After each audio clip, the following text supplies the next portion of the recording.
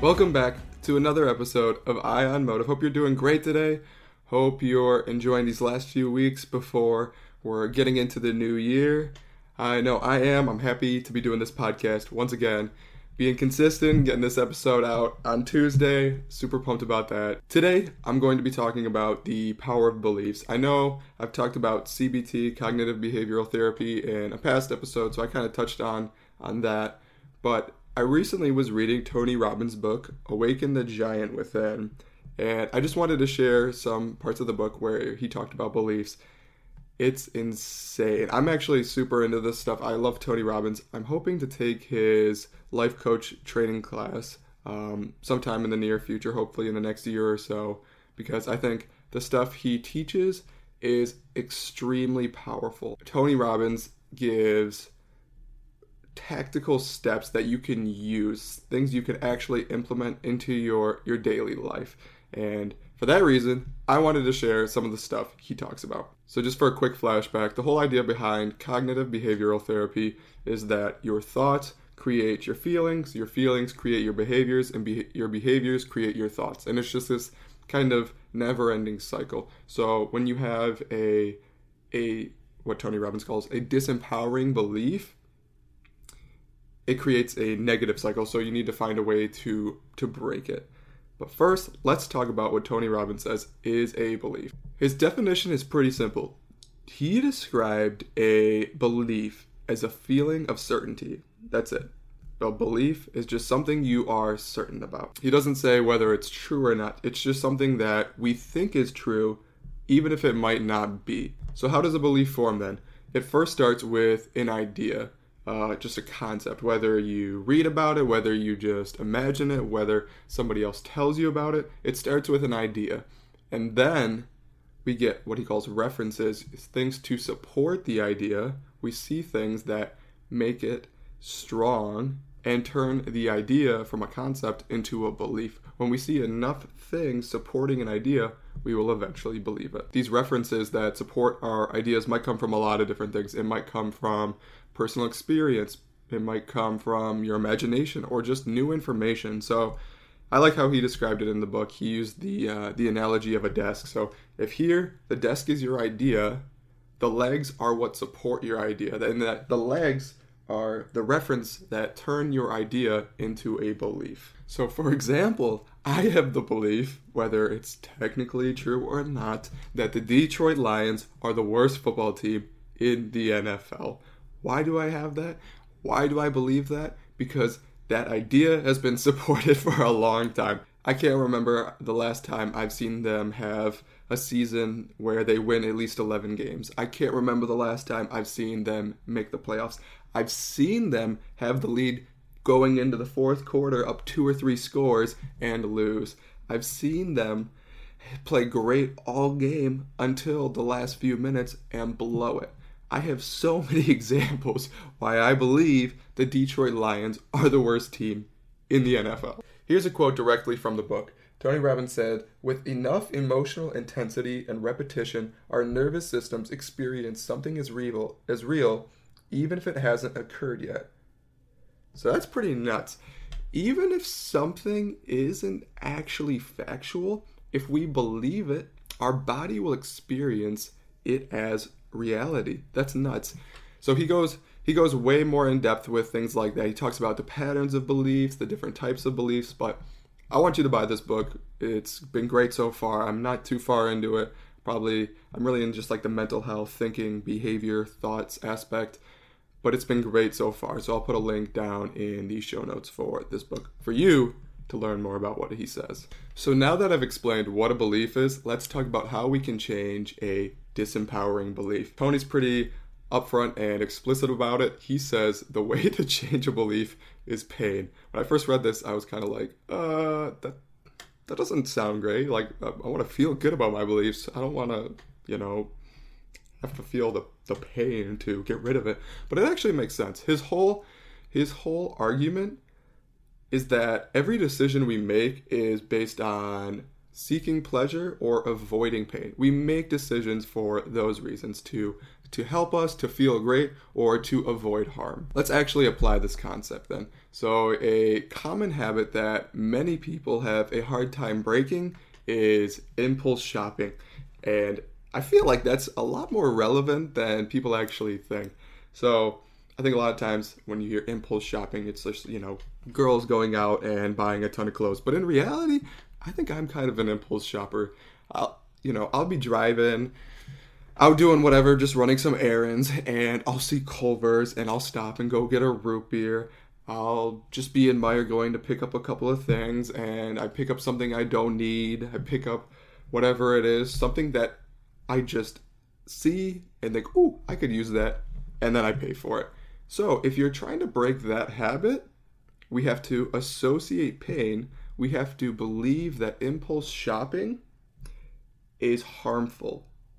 So how do you apply this? You need to convince yourself that it's actually more painful than pleasureful. That's not really a word, but it brings more pain than pleasure. So how would you do that? Well, think about it. If you have goals in your life that require some kind of capital, some kind of investment, then you would associate that impulse shopping harms those goals, because impulse shopping harms your personal finances. It's taking away money from your goals. So because you're doing that, because you're impulse shopping, you will not be able to use that money towards your goals. So do things like that. Associate pain in order to disrupt the belief, disrupt the behavior. But the problem is, it's just very hard to simply say, nope, I'm not doing that anymore. I'm done. I'm not going to spend any more money impulse shopping.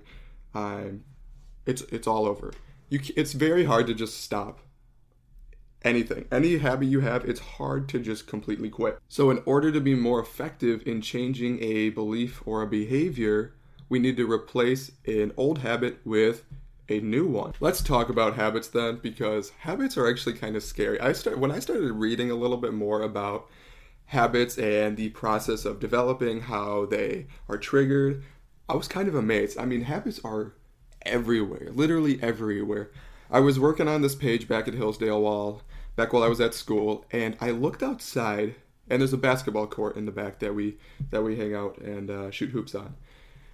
But I looked in the grass, and I could see a path from the driveway to the backyard to the basketball hoop. And what's scary is the path was the exact same. We'd always, or at least I would always take the exact same route to play basketball. It's just kind of nuts. I mean, it was like literally the exact same line. But here's the scarier thing about that. There's this little cement block in the backyard. I don't know if it's a drain pipe. I don't know what it is, but it's just a cement block in the middle of the grass. And every time I would jog to the backyard to go shoot hoops, I would dribble the ball one time on this cement block.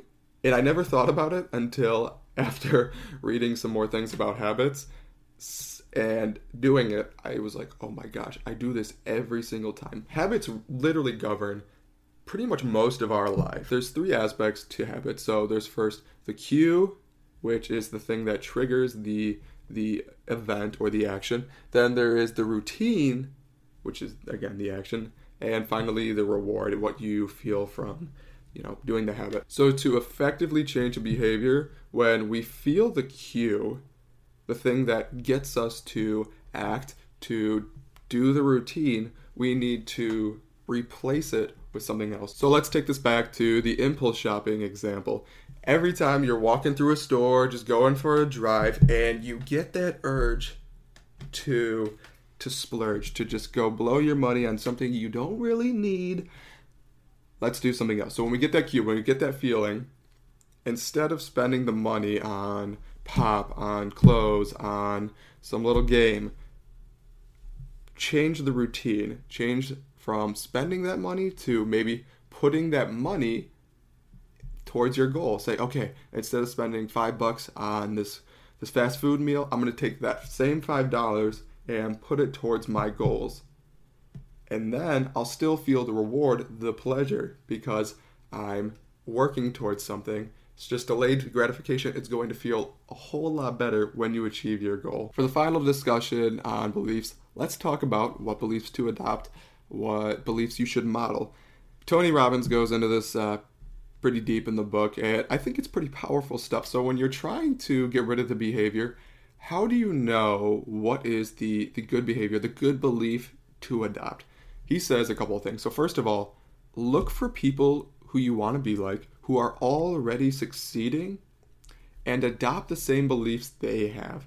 He talked about leaders. They have a couple of common beliefs, and I can't remember exactly what it was, but it was something along the lines that leaders always believed that they could make a change and that no matter what, they would be able to take care of a problem. They would be able to solve the issue. So if you adopt that belief into your life, then you're going to start implementing it into your life in your daily routine. I think we can take this one step further and not just look for people, but create an entire environment of what you want your life to look like.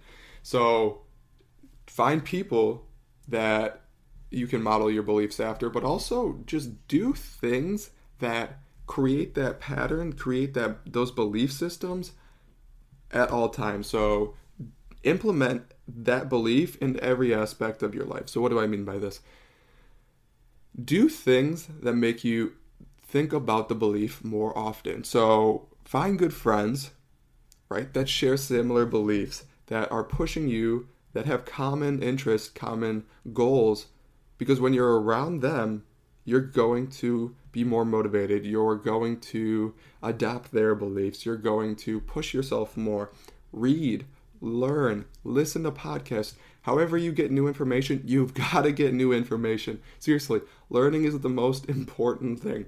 I mean, one of the things I love about this podcast is I have to keep learning in order to get more things to talk about. So because of that, because I'm wanting to do this, I've had to create an environment of learning. Because I've wanted to do the podcast, I've had to bring in new information. I've had to learn more about habits. I've had to learn more about behaviors. I've had to learn more about any aspect of self-improvement.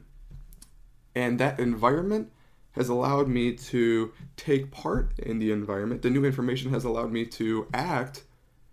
And now I'm forming a belief system. This is some seriously powerful stuff. I am all in on the belief that your beliefs and my beliefs, everyone's beliefs, are going to determine the trajectory and the outcome of our lives. If you guys haven't checked out his stuff before, make sure to get Tony Robbins' book, Awaken the Giant Within. This picture of him is kind of funny because he doesn't really look like that now. He's a lot older. He's not too old, but this is my dad's copy, so it's just kind of funny seeing him. I didn't even recognize that it was him on the front cover. But his information, even if you don't get the book, I highly recommend you check out his videos on YouTube, his podcast, and he even has a documentary on Netflix called I Am Not Your Guru, and that is insane. He works through a process of helping people overcome their beliefs in minutes, just breaking down those disempowering beliefs in minutes. I mean, some of the stuff is crazy. He helps people who are dealing with thoughts of suicide, and he helps these people literally in probably 10 minutes. It's nuts. His psychology, the level of stuff he knows is just absurd. Great guy to check out. If you haven't yet, please make sure to like, review, and subscribe, most importantly, so you get notified when these podcasts and videos first come out. I hope you have a great rest of your day. I hope you have a great rest of your week. Enjoy your holiday season with your friends and family. Until next time, remember the Ion Motive. Live a charged life.